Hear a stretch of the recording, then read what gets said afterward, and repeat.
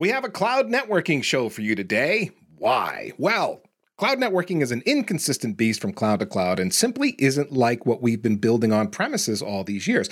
Cloud networking it's not unlike what we've been building, right? But it's also not the same. So this is a discussion worth having as this space continues to evolve. So as we consider this, there's good, there's bad, and there's ugly, and that's how we're going to approach today's cloud networking discussion. A review of these good, bad, and ugly things, where we're at, how some of the nasty bits of cloud networking can be improved. Our sponsor is Aviatrix, and they've sent us 3 architects to nerd out about cloud network design and how Aviatrix solutions might fit into the picture. We welcome Brad Hedlund and James Devine, both with Aviatrix, and Aviatrix customer Chris Oliver with NI to the Packet Pushers virtual studio. Now, if you're listening to this and you don't remember who Aviatrix is, I think we're going to remind you. We're going to start with you, James. Would you remind us, as the Packet Pushers community, who Aviatrix is? In a nutshell, we don't need all the details, but the 10,000-foot view of what Aviatrix does. Sure, thanks. And I would probably, I could do it in 3 words: secure multi-cloud networking. Kind of high level, but we're so much more than that. And to some of the points you were making, we deeply understand how to build out networking in each cloud and then connect them all together in a multi-cloud fashion. So we have plenty of customers that are just operating in one cloud today, be it AWS, Azure, OCI, Alibaba, and they're using us to deploy those networks in a best practice fashion. But then when they need to grow to another cloud, they're able to seamlessly connect and have repeatable architectures in those clouds without being an expert in each and every one of them, which is really fascinating for me. Because they interface with Aviatrix, and Aviatrix interfaces with whichever cloud that they are instantiating networking in. In fact, our architecture has a controller that is multi-cloud aware and is also a single Terraform provider. So you can write Terraform and write your infrastructure as code once and then deploy in any cloud. Perfect. Okay, we get the big value proposition. And if you're listening to this and you want to hear more about Aviatrix and kind of the basic what all they do, go to packetpushers.net, search for Aviatrix. That show will pop up. Give it a listen.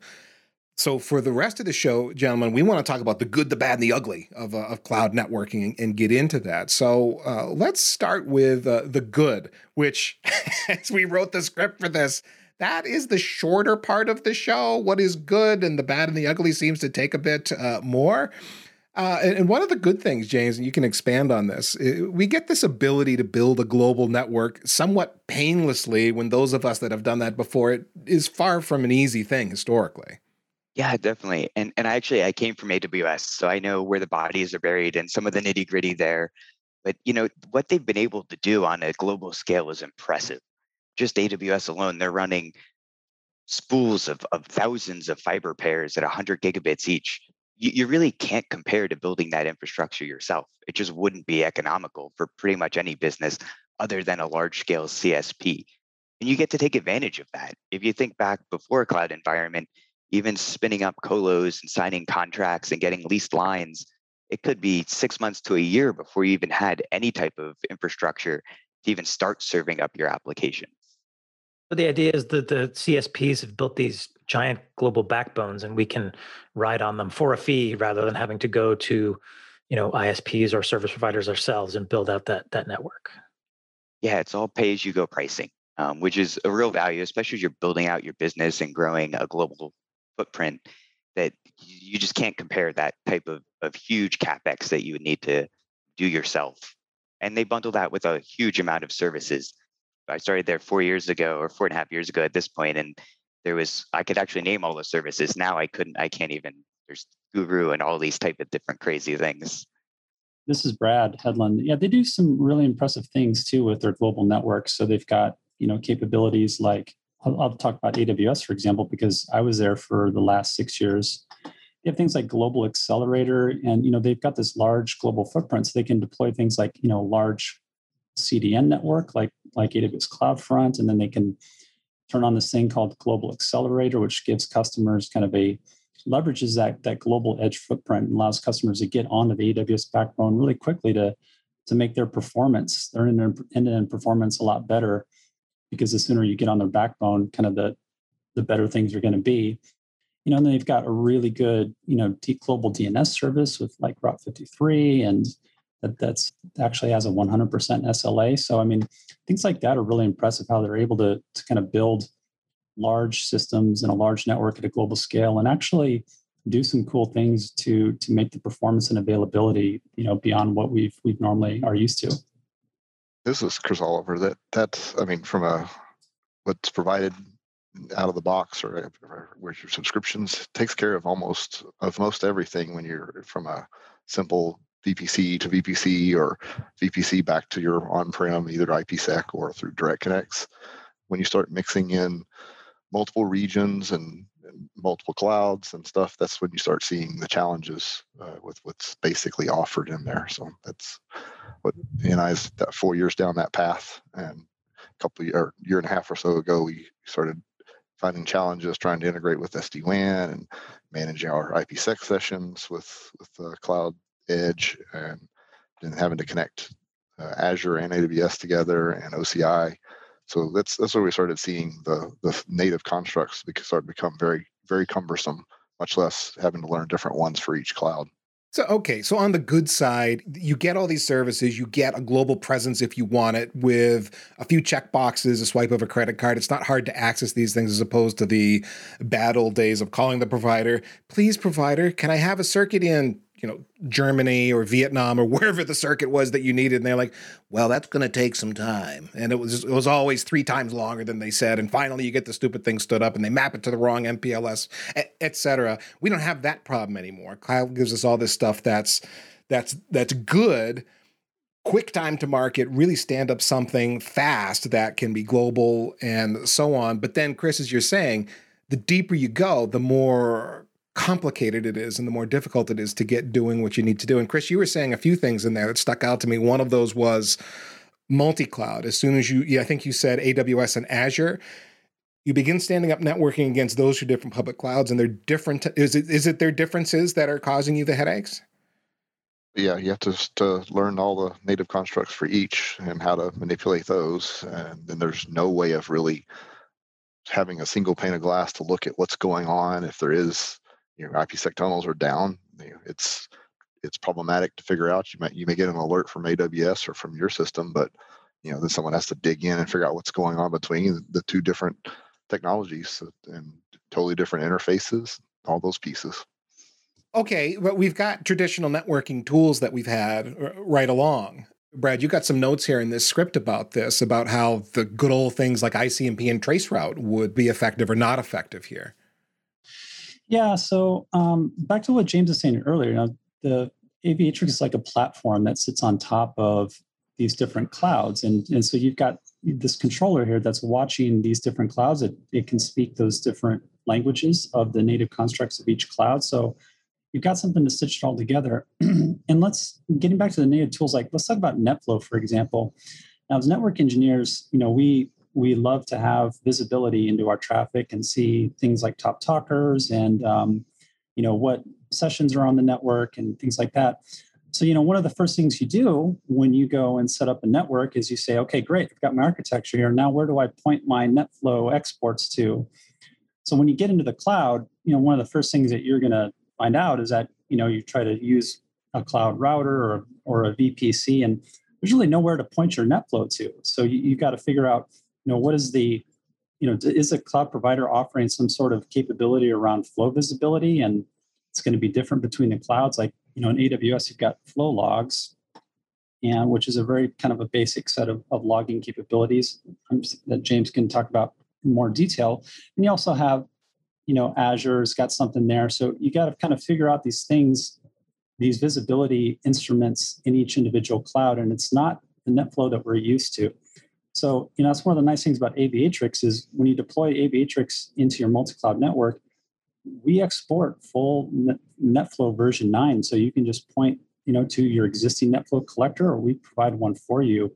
So it gives network engineers and architects kind of those familiar visibility tools, as well as troubleshooting tools as well. I mean, I could go on for a while about all of the stories I've heard in AWS support with customers trying to troubleshoot network performance problems in their network, and how to get all the tools put together to resolve some of those cases. But in the end, we provide a lot of these visibility and troubleshooting tools, by default when you deploy Aviatrix, which is really cool. It's one of the things I really love about it.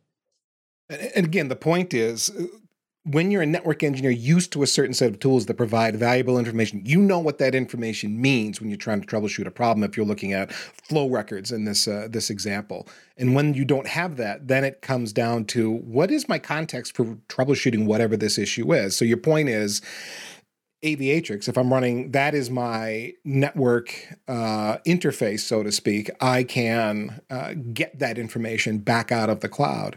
So that is interesting to me, Brad. Is there an Aviatrix switch or data gatherer, or is it more like cloud native data is coming into some Aviatrix collection point that's then normalizing it into that flow format I'm familiar with? Yeah, so at Aviatrix, what we do is we provide a control plane, which is a controller, and we also provide the data plane too that customers can deploy. So, for example, so when we're exporting NetFlow, we're exporting NetFlow because we are in the data path.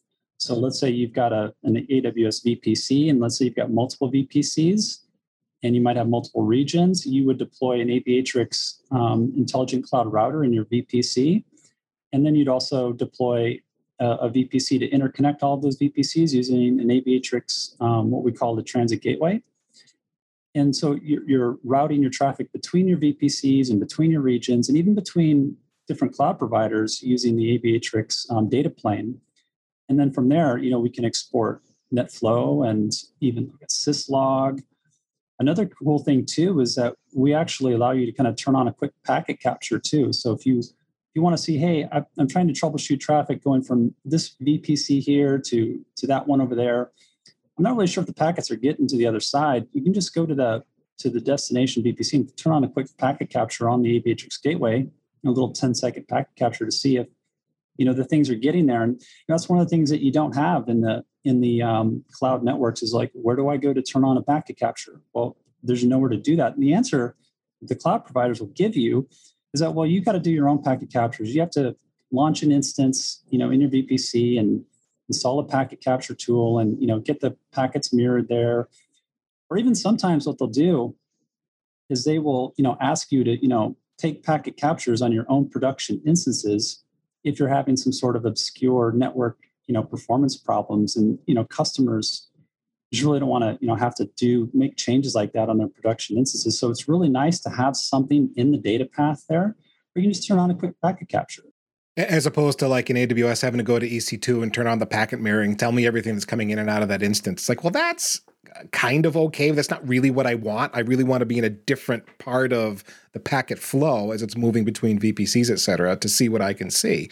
And that's your point here. With the right Aviatrix components, I can do that. Yeah, exactly. And at multiple points along the path too. So, you can take a packet capture at the source VPC and then in the kind of the transit router where it's flowing through.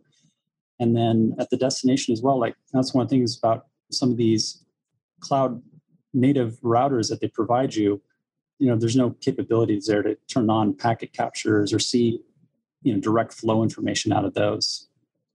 I saw this firsthand myself this morning. I was actually troubleshooting an issue with our controller, and I was able to go in and enabling flow logs or even going in and setting up traffic mirroring. It probably would have been like 10 or 20 minutes of work. I just clicked one button that said start a packet capture, and then I downloaded the PCAP and I had Wireshark digging in, and I knew exactly what I was doing in tools that I'm familiar with.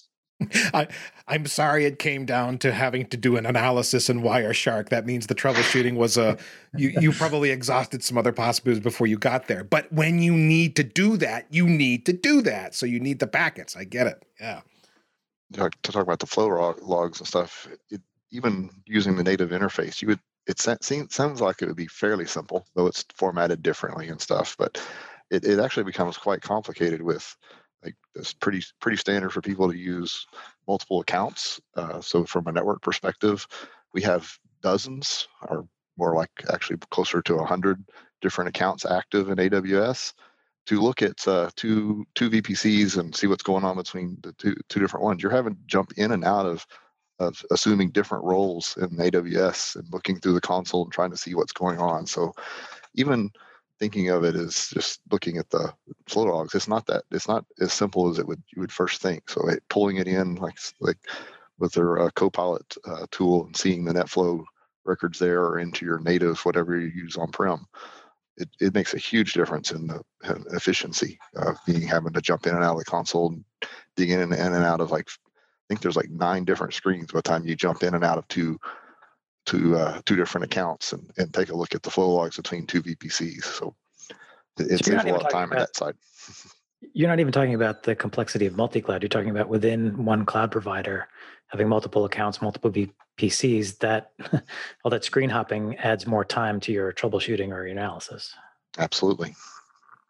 Yeah, that's a great point. And another thing too, some of these cloud providers is they treat the customer like a builder. They say, hey, we give you these tools and you're the builder, customer, go build. And they even give you that kind of answer when it comes to getting visibility to these log records. So, they'll provide you the basic data like the flow logs, but then it's up to you as a customer to go build the infrastructure to actually consume those logs in a meaningful way, like to actually get a dashboard to see your talkers, or actually to search your logs over time to find things.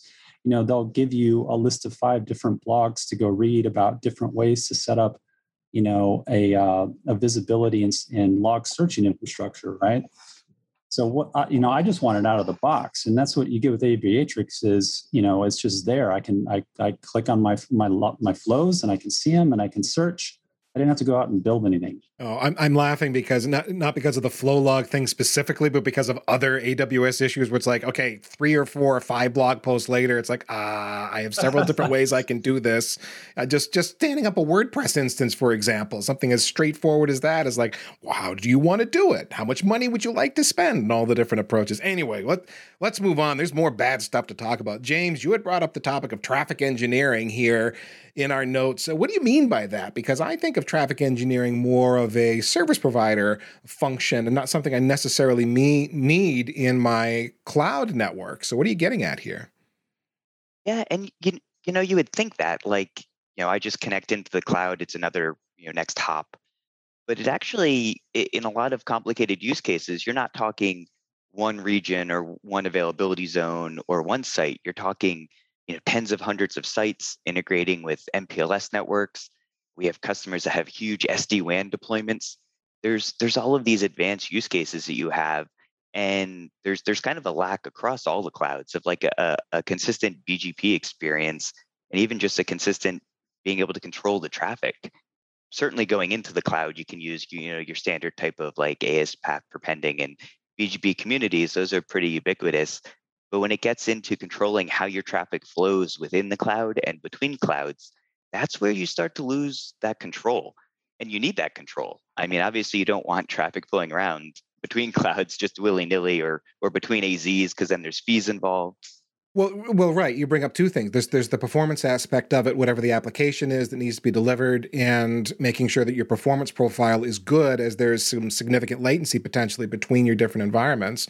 And then there's also the cost aspect of it that adds a fun new dimension to thinking about things for the network engineer. How much is this going to cost me if I route traffic this particular way? And Chris, I think you ran into this, right? Dan ran into it in multiple different ways. So like you're saying, we have SD-WAN as the edge to branches. We have direct connects and express routes back to different data centers. When the direct connect and a SD-WAN touches the same VPC, there's some native behaviors that are just baked in there. Direct connect wins, and it's difficult, if not impossible, to override those pieces. We between different regions, you have your regional routing set up for a hub in each region.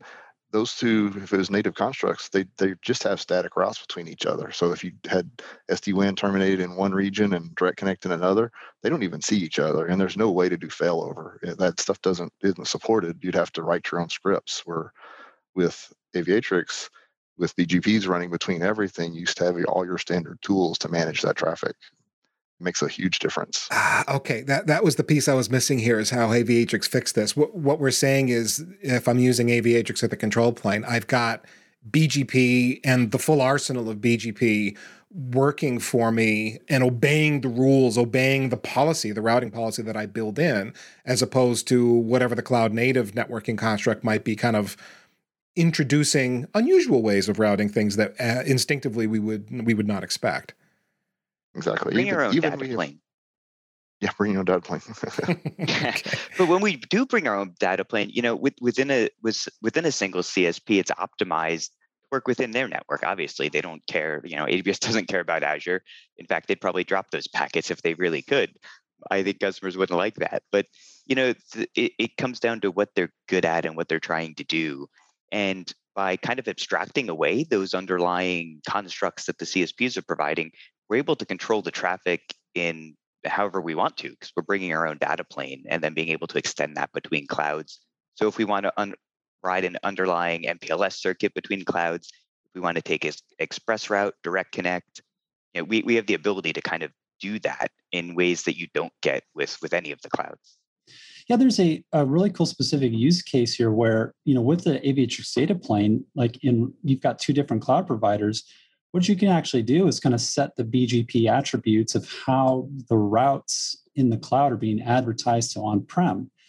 And so you could have multiple clouds, and then you could have multiple on-prem connections to those different clouds, and you can intelligently control the traffic, how to get there. And I think, Chris, you actually have a real-world story about this. I think you were telling us earlier how you've got connections to Azure and AWS, and one of the links failed, and you were able to control the traffic to maintain your connection to both clouds. Did you want to tell us about that?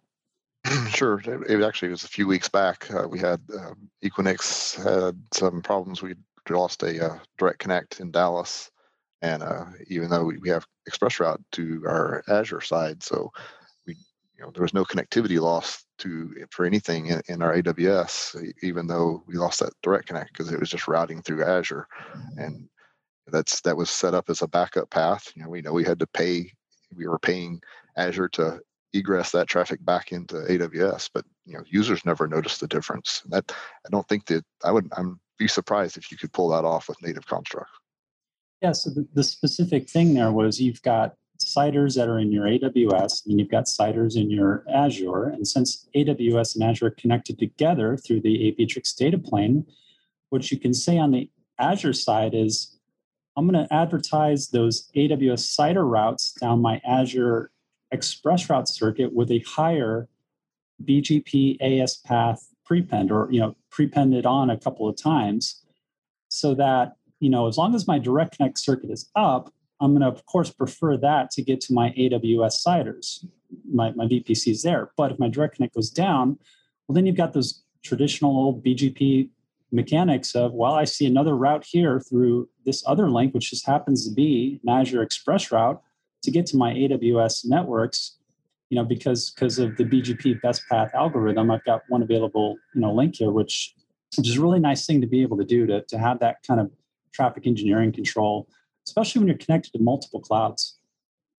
So do most Aviatrix customers deploy both control plane and data plane? Is that even an option? Could I deploy one or the other? Or am I typically always going to be deploying both? Well, typically you'll probably be deploying both, because when you deploy the data plane, that's when you're going to get kind of a lot of those visibility and troubleshooting tools we were talking about earlier. But you don't have to. We do have customers that have just deployed the Aviatrix control plane, and what they're doing is they're using that to orchestrate some of the native constructs. So, in our controller, we have a really good capability where we can orchestrate, for example, the AWS native transit gateway to configure security domains and help you steer traffic through a firewall using the AWS native constructs. So there is a really good use case there. If you just want to get some additional control over the native constructs and you're not ready to adopt the data plane yet, we don't expect customers to always do that, just to kind of wholesale switch over. They can start with the control plane and orchestrate the native constructs, and then they can begin to introduce the data plane as they, bring on new VPCs and things and see the difference between those two capabilities. Do I get better IPsec performance if I use the Aviatrix data plane? Yes, absolutely. And that's actually one of the really cool things that we have. It's actually a patented technology that we have. We call it insane mode. Kind of funny. It's not like, ludicrous mode, it's insane mode. I think I see what you did there.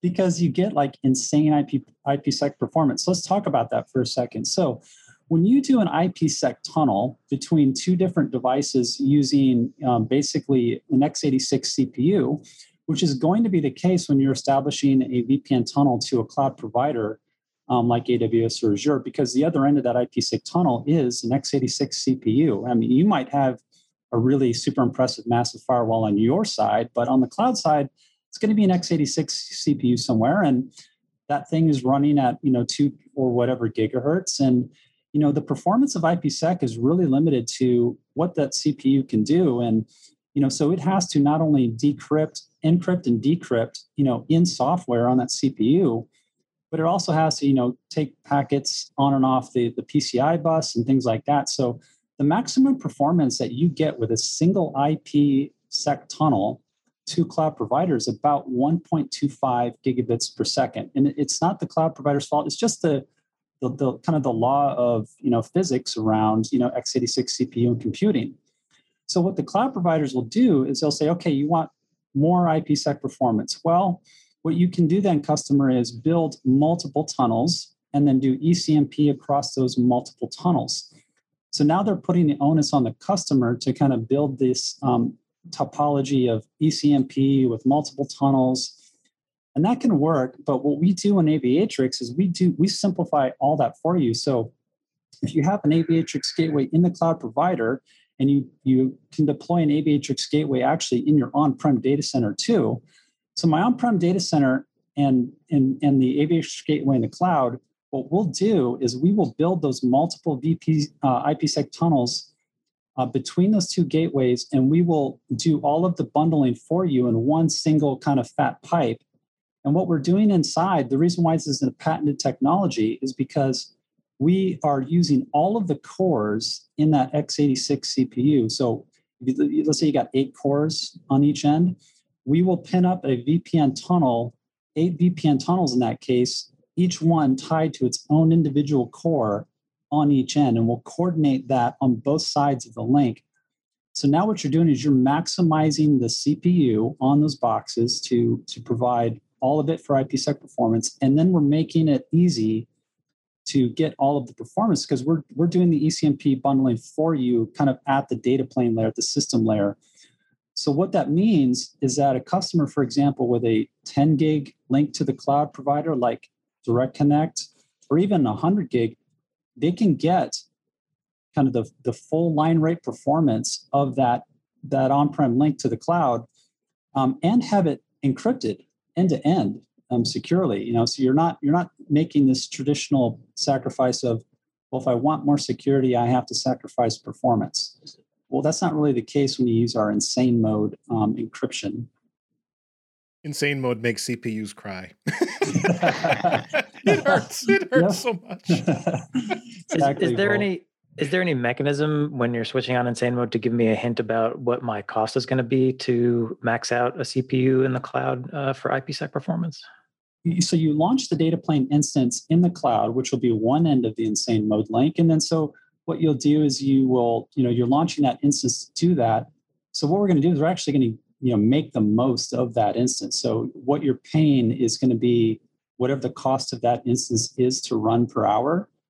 And then, of course, there's the cost of the throughput on that Direct Connect link, like the egress data charges, which is something you're going to pay either way. So, right.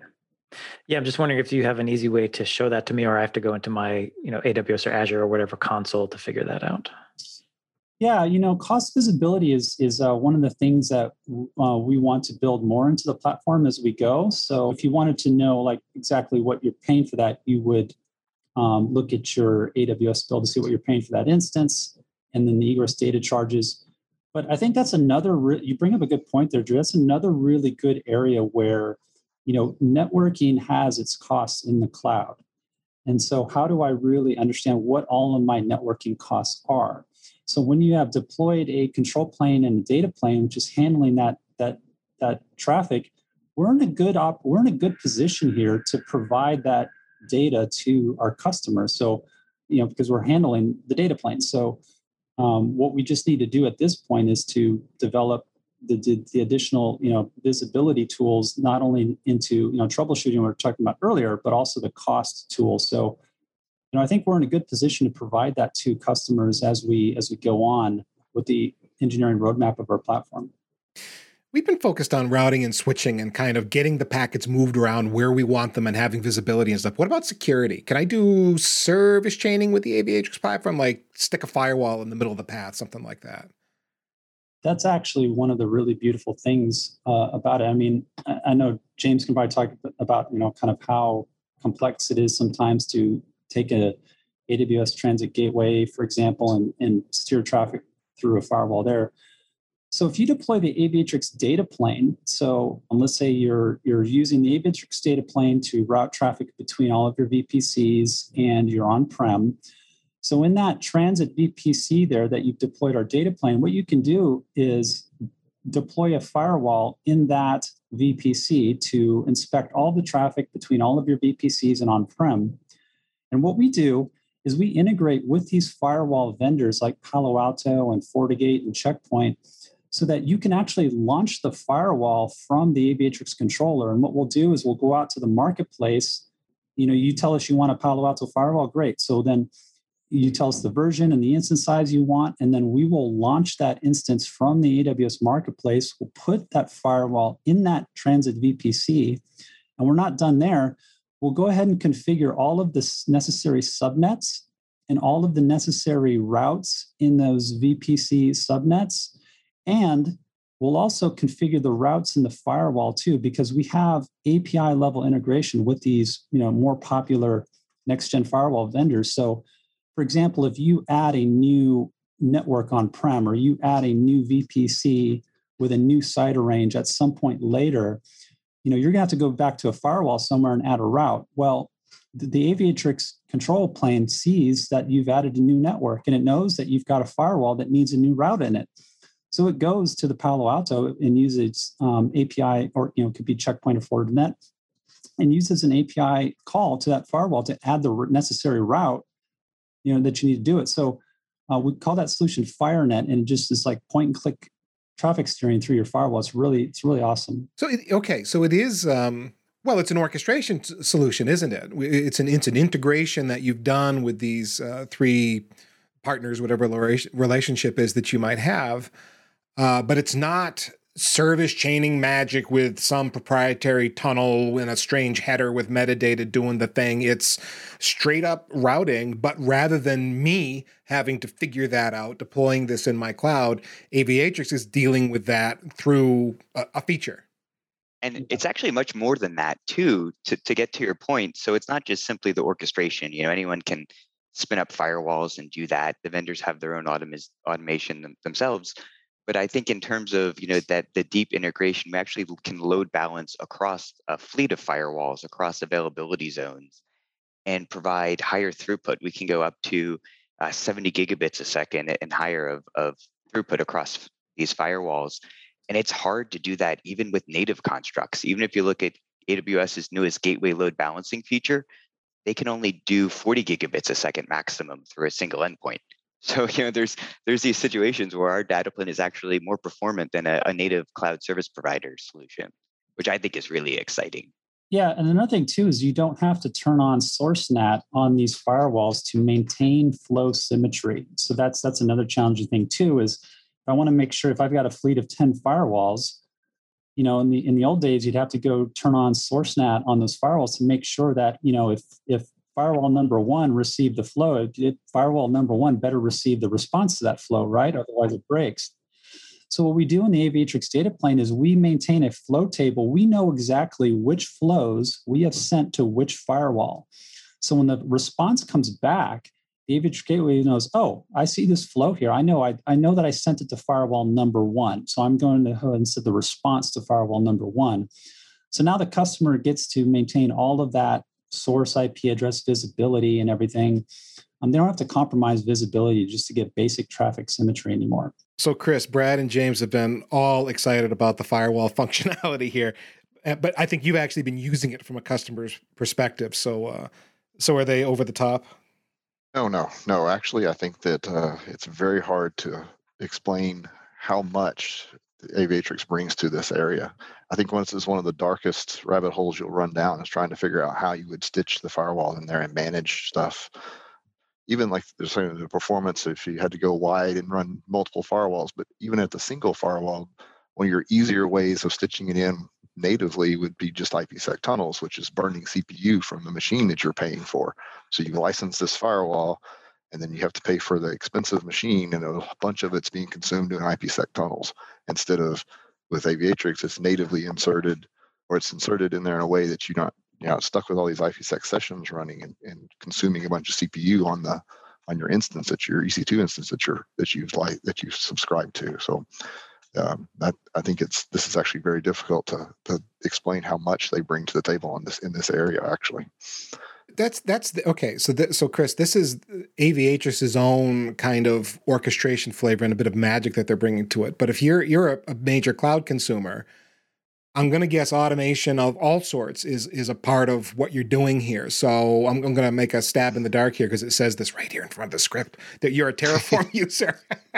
So tell me about that. If you use Terraform in your cloud operations, does that tie into the Aviatrix world for you as well? It brings, so I mean, obviously Terraform can run across multiple clouds, but it also operates against the different firewalls and other vendors' equipment for on-prem too, to some limited extent. But the big deal, I guess, from the automation standpoint is the architecture, being able to use the same architecture between multiple clouds and not have to have slight variations and stuff every time that you have to onboard a new cloud. So you can pretty much write everything you need to deploy a VPC, deploy the gateways into it, set up your security zones that you want to do. All these pieces can be done through the Aviatrix controller, and it's the same regardless if you're in Google or Azure or OCI. You don't have to worry about that underlying pieces. So you do it once, replicate it out, and you also, from communicating with its expectations from how security behaves and everything can be the same on each cloud, instead of having uniqueness about each one of them. So yeah, write it once, deploy it in many places, and not have to worry about so much of the details underneath. So Brad, what's going on there? Did you guys write your own Terraform provider? Yeah, that's right. We do have a Terraform provider, and we have Terraform modules, and it's all there. So, the really cool thing is, if I want to create let's say a new VPC in AWS, or I'll just use a Terraform module to do that, and I'll specify the CIDR and all the different parameters of that VPC. But let's say now I want to create a network, what they call a VNet in Azure, or a VPC in Google. I'll take that exact same snippet of code, and the only thing I have to change is the destination cloud. So I'll change the part where it says Cloud AWS to Cloud Azure, or to Cloud GCP. Everything else stays the same. The way that I IP address that VPC and the other settings in the route tables and all that stays the same. So, I don't have to go out and, get a bunch of different certifications for all of the different cloud providers just to understand how to create, a network. And plus, each cloud provider has their own kind of very different automation tools. With AWS, you have CloudFormation, and Azure's got their own thing. So you could spend a lot of time figuring out how these individual automation tools work with each cloud provider, and then you could go and build your own scripts to each one, and you're spending a lot of time kind of building this this Frankenstein of automation scripts. Whereas using Terraform and our single cloud provider, you just point it at the Aviatrix gateway, and then you just say, all right, today I'm going to deploy in Azure. So you just change the little variable that says Azure, and then everything else stays the same with your network deployment code. All right. So that was the bad stuff. And now we're moving from the bad stuff. Well, and a lot of those points I think are kind of familiar to people that have been doing cloud networking. We're going to move into the truly ugly stuff. And the first point we got here is multi-cloud networking from a standpoint of, it's not like Amazon, Azure, and Google and the rest of them sat around the table and said, hey, how can we all play nice together? They kind of been doing their own thing. They rolled out a lot of their own global infrastructure. They optimized for that and not for each other or for interoperability. So, okay, James, lay it on me here, because of course you're here to tell me how Aviatrix makes it better. So sincerely, how do you make it better? Yeah, well, I think a lot of these clouds, they optimize for themselves, and there's not really an economic advantage to reach across the aisle and start working with another provider unless you're one of the smaller providers that really needs that business. But like even AWS, I was there as an SA, I was not allowed to talk about any other cloud. It was AWS was always the solution, or it was something in AWS. I couldn't give a customer a multi-cloud architecture. We didn't even have the constructs to do a multi-cloud architecture. So there are fundamental building blocks that just don't exist. Doing a VPN tunnel out through the internet, or just trying to weave something together, or spinning up a CSR is not an enterprise grade solution by a long shot. That's counterintuitive to me. You're saying you couldn't even entertain that there was going to need to be multi-cloud networking connectivity if you're coming from the Amazon perspective? AWS is the cloud, so. I see. Okay. Chris, did you run into this? I mean, I don't know if you all how much multi-cloud you do. Yeah, so we're in across 3 clouds. We started out in Azure, wound up with AWS, and then built back out larger in Azure. And we did multi-cloud connectivity through the colo. So we had the direct connects back into the colo, and then you'd have to exit each cloud and go out back down to the colo. That's one of the areas that brought us quickly into Aviatrix, was that edge. You look at the native constructs, there's not really a way of defining to create an IPsec tunnel between 2 clouds, because each one of them expects you to know the destination, and you don't know what the source IP or the destination is going to be until you create it. So I'm not sure you can actually achieve those edges with the native constructs. Like I said, I think you'd wind up having to use a virtual firewall or a CSR or something like that running in the cloud. So Aviatrix, again, keeping the architecture the same between every cloud, and having the whole orchestration on top of it with the controller, it pretty quickly goes, oh yeah, this is the way to go. These other ways are pretty much replication of old style. Craft your own config for each end and try to run it through the normal, the old way of building each config up and run them like that.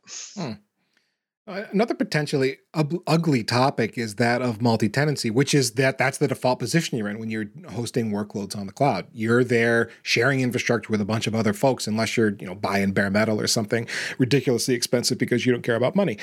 So, James, help me with this. What does Aviatrix bring to the table that helps me with that multi-tenancy reality that I'm living with, the noisy neighbor problem and so on? Yeah, and I think this is where our unique solution of having our own data plane that we control, built inside of instances or VMs, depending on whatever cloud you're using, you have full visibility into that underlying compute instance, and that compute instance has a share of the overall throughput of the box you're on. And typically, the larger the larger VM or instance you choose, the more dedicated slice that you get. And we're able to monitor within that slice and say, oh, I know that this instance can get X number of gigabits a second of bandwidth. We can monitor that. We can track that. We can look at the latency, and essentially, taking that multi-tenant environment and building a single tenant data plane on top of it. So you get control of your own destiny, in addition to all the monitoring and the things that we can do, because we own the data plane at that point. When you go to those lengths to get that single tenancy, is that going to cost me more somehow or other? So we're just using the native constructs, but we're doing it a little bit differently. Got it. Okay. Although this does bring to mind another issue, and that is, by default, because I am on that shared infrastructure, the cloud service providers are going to put a variety of different limits on me, that, the number of routes that I'm allowed to populate and so on. I think a long time ago, it was 100 routes per BGP instance or something. I think now it's 1,000. But anyway, you got to ask if you want these limits increased because they don't want you clobbering what's happening to everybody else. How do you cope with that? If I'm living in the Aviatrix data plane, can I work around some of these limits? How does that work? Yeah, so we're in the path of the data plane, so we don't need to worry about those in many cases. We're just using like an express route or direct connect or cloud interconnect as an underlay network, and we're building our own overlay on top of it. So we have control over that. And actually, there's some of those limits are so low. A lot of times it gets down to just technical debt, the way that the providers have built out their networks, or just combined with that technical debt, some just this seemingly arbitrary decisions, like only being able to advertise 20 routes to on-premise. I had one customer ask me what the F AWS was thinking, and I was like, "Ooh," I was getting this conversation is getting a little heated. I was like, "I don't disagree with you," but I told him I would take that feedback to the product management team. Yeah, there's two things that I've learned, two fundamental truths that I've learned in my lifetime up to this point. And truth number one is that you can solve pretty much any problem in your marriage with the word "I'm sorry." And then you can solve and truth number two is you can solve pretty much any problem in networking with an overlay. And so there's those two things. Those are the two things that I know work every time, right? Saying "I'm sorry" and using an overlay. But that overlay can then create two new problems, but that's a different conversation. It's another different. I was just thinking that, and how many overlays do we have out there now? Anyway, that is a whole other conversation. Okay, so multi-tenancy and then limits, which leads us to another very related topic, which is what happens when I want to do something odd. I want to do an architecture that isn't described in one of the 5 blog posts I'm going to get a hit on in the AWS library to teach me how to do the thing. What happens in that world? And then if I don't want to deal with it in the cloud native way, what are my architectural restrictions within the Aviatrix world? Am I kind of locked into some expected architectures, or can I don't know, color outside the lines, however you want to think about it? At every CSP scale, there's all of these limits and the multi-tenancy concerns. But what's worse is when there's architecture guidance, there's blog posts out there, and these folks may or may not have talked to the product management team to even know if it's something good to do or even a best practice. I've seen plenty of blog posts, and I was like, I wouldn't do this. This is a Rube Goldberg machine. There's 5 places that something could fail, and everywhere it could fail, there's another, or every step in the path, there's another potential for issues. I was the guy, whenever I was deploying on-premise infrastructure, I would go and pull cables and SFPs out of switches, and I wanted to test that failover. I don't think you'll be able to locate a lot of the CSP's data centers, let alone go in and do that. So when you start to paint outside these lines in ways that you can't test and build these complicated architectures, you really can paint yourself into a corner and be in a position where some of the CSPs will say, well, that's not a supported configuration. Like, well, it's on your blog post. Does that mean your blog post needs to come down? Or is it could be even worse where they're like, we've never tested that before. So and it's hard to know when you hit these spots because you're just kind of following the blog posts and best practices.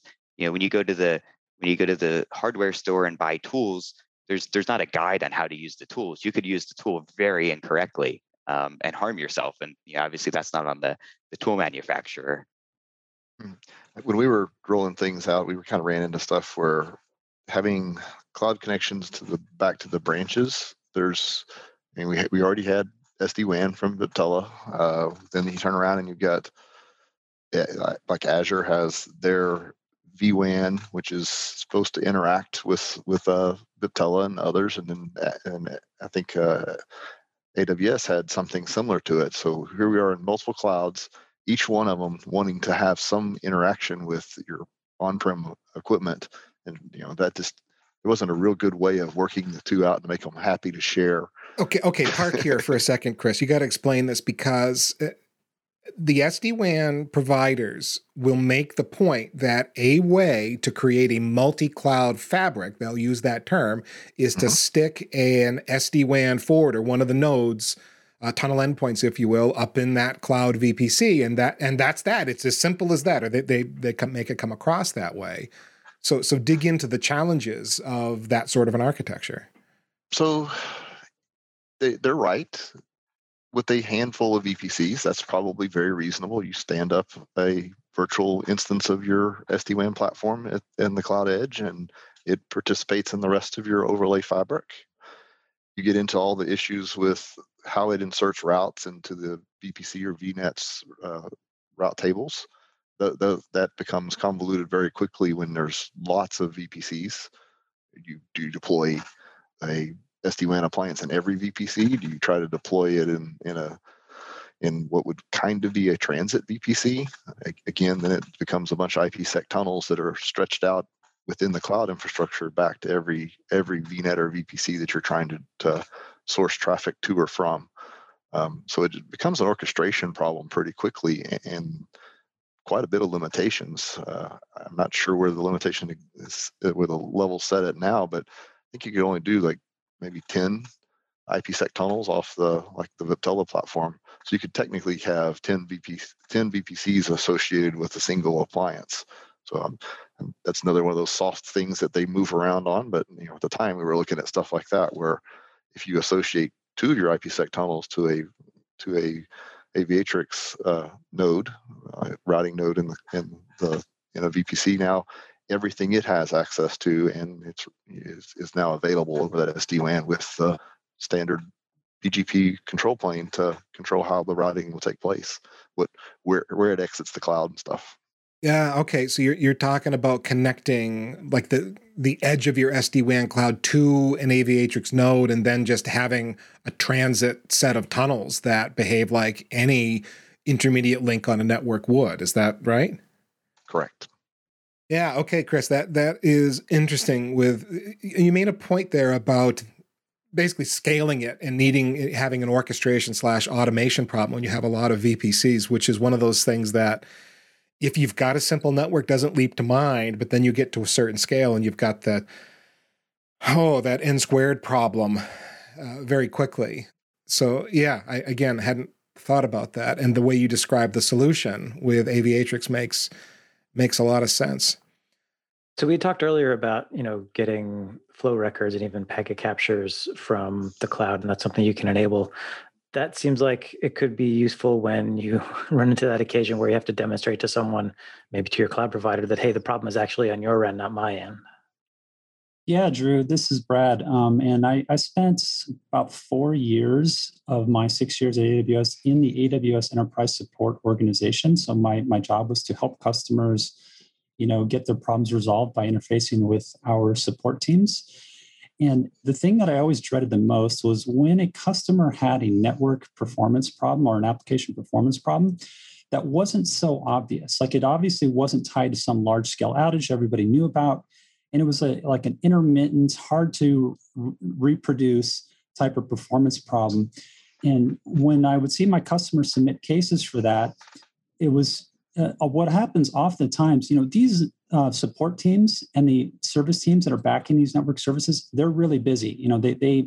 They're really small staffed. So when they get some of these, what appears to be a complicated case, where the customer is basically saying, hey, we think there's something wrong with your service, these service teams are really easy or will quickly push back and say, we don't think it's our problem. We think it's probably your problem. So what you need to do is, give us some data, give us a packet capture. And then after you send us a packet capture, we will, proceed with, figuring out what the issue might be here.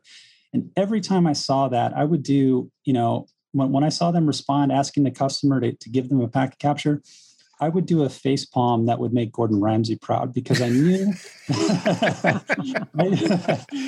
I knew that it was going to be another 2 to 3 days before this case gets resolved, because the customer now has to go, install a packet capture tool on their instance or set up a packet mirroring, and they got to go talk to the guy who owns the server instance to see if they can turn on TCP dump on that server, and it would just always take forever. So what's beautiful about Aviatrix, and I think I explained this earlier, how quickly you can just turn on a packet capture when you've got our data plane there. So, you can get in a situation where you can get some of these complicated cases resolved a lot faster because you're able to provide this, what we like to call it evidential data. It's data where you're providing evidence to the service provider that, hey, my instance is behaving the way it should be. We really do think that there's an issue with your service.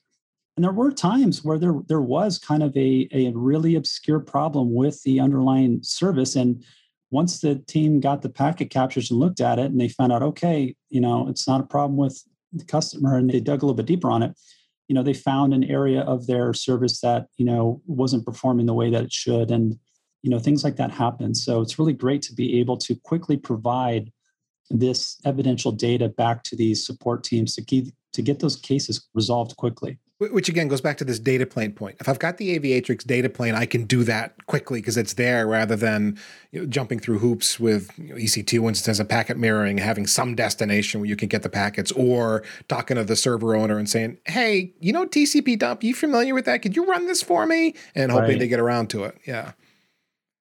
Exactly.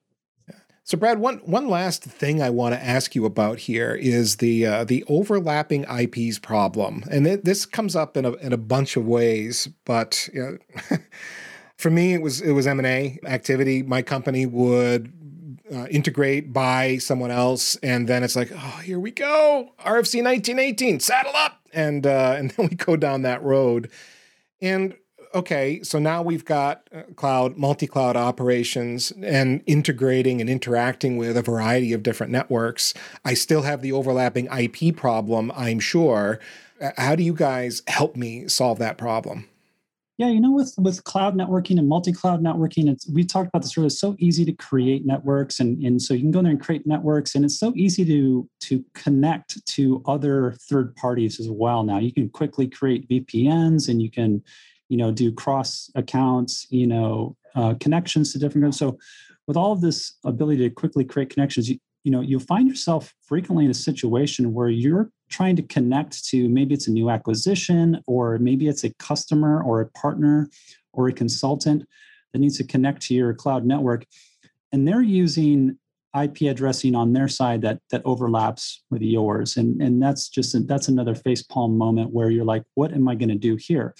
Now I need to go, you might think to yourself, now I need to go deploy some router and do a complex NAT config, or, I need to ask my customer partner to do complex NAT config on their side. And in all of that, it takes much longer than it really should to get these connections established. You're talking about complex NAT configs. Are there NAT configs that are not that complex? Exactly. What was I saying? That's kind of a what they call a redundant thing. Yeah, complex NAT. It's like saying red strawberries, right? Right. Oh. Yeah. So yeah, you know what I'm saying here, Ethan. So we anticipated this problem when we built the Aviatrix platform. So one of the cool things that you can do with Aviatrix is that when you are establishing a VPN connection to a remote site or an external party, in that connection, you can define a virtual CIDR that you want to assign to that remote site. And then you can also define a virtual CIDR that you will assign to your site. And those virtual CIDRs do not overlap with anything that you're doing or the third party is doing. And then as the packets come through the Aviatrix gateway that's handling that VPN connection, we will do all of the natting between the real CIDR and the virtual CIDR for you. And then you can just look at the NAT tables if you really want to see them. But it's just a couple of different fields where you just put in virtual CIDR and real CIDR and you're done. You're not having to figure out anything else. Yeah. There's so many devices where it's like, okay, which direction am I going? And I got a NAT, and then and you NAT on the one side, then you got a NAT on the back side, and it just your head goes in spirals just trying to make sure you've actually got the config right if you got to build it by hand. So you're actually solving the problem the same way we've had to do it historically, except that there's an easy button attached to it now. That's what I'm hearing, yeah? Yeah, exactly. I just put in two different fields. What's my real CIDR, what's my virtual CIDR, and I'm done. And another thing too, add on to that, we talked about, complex NAT configs. They're all complex, but now imagine doing that with high availability and redundancy. So now you got to, if you're going to deploy two different routers, NAT configs, and how you can do HA between them. So we do that for you too. When you deploy an Aviatrix gateway, you can click button and deploy it with a backup HA gateway. And when you deploy the NAT config, the virtual CIDRs will handle all of that failover for you and keep the NAT in a consistent state as well.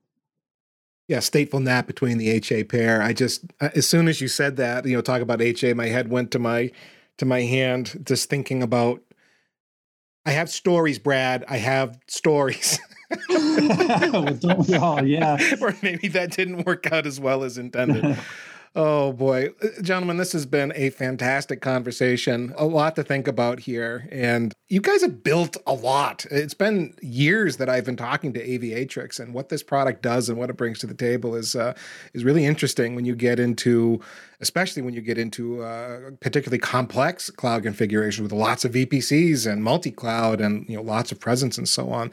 There's a lot there. And man, going back to the core value proposition of operational consistency, that's something I'm big on and could be another show all by itself, but just being able to have that one interface where you can consistently deal with what are effectively several different networking platforms with their commonalities, but just so many differences in the implementation. Having that operational consistency to me is a big deal. So let me shut up now, and guys, let's go around the table and tell everybody how they can find you on the internet. Chris, as the Aviatrix customer, it was excellent to have your firsthand experience. Are you a social media kind of human? Do you have a blog? Anything you want to share with the folks out there about how they could follow you? No blog. I'll respond to emails. You can email me at chrisoliver01@gmail. But yeah, no social media sites beyond that. Excellent. James Devine, same question to you, sir. Sure. LinkedIn, I'm pretty active on there. I also recently resurrected my website from a dead VM. So jamesdevine.info is back up after a few years offline. I was also an author of the AWS Certified Network Exam Study Guide. So that's still a pretty valid book if you're interested on the AWS networking side. Plus, I have a whole bunch of content out there from interesting. So my past life. That guide is, so much of this stuff changes and you do kind of wonder, but you're saying that book's still pretty solid. With the core building blocks and understanding.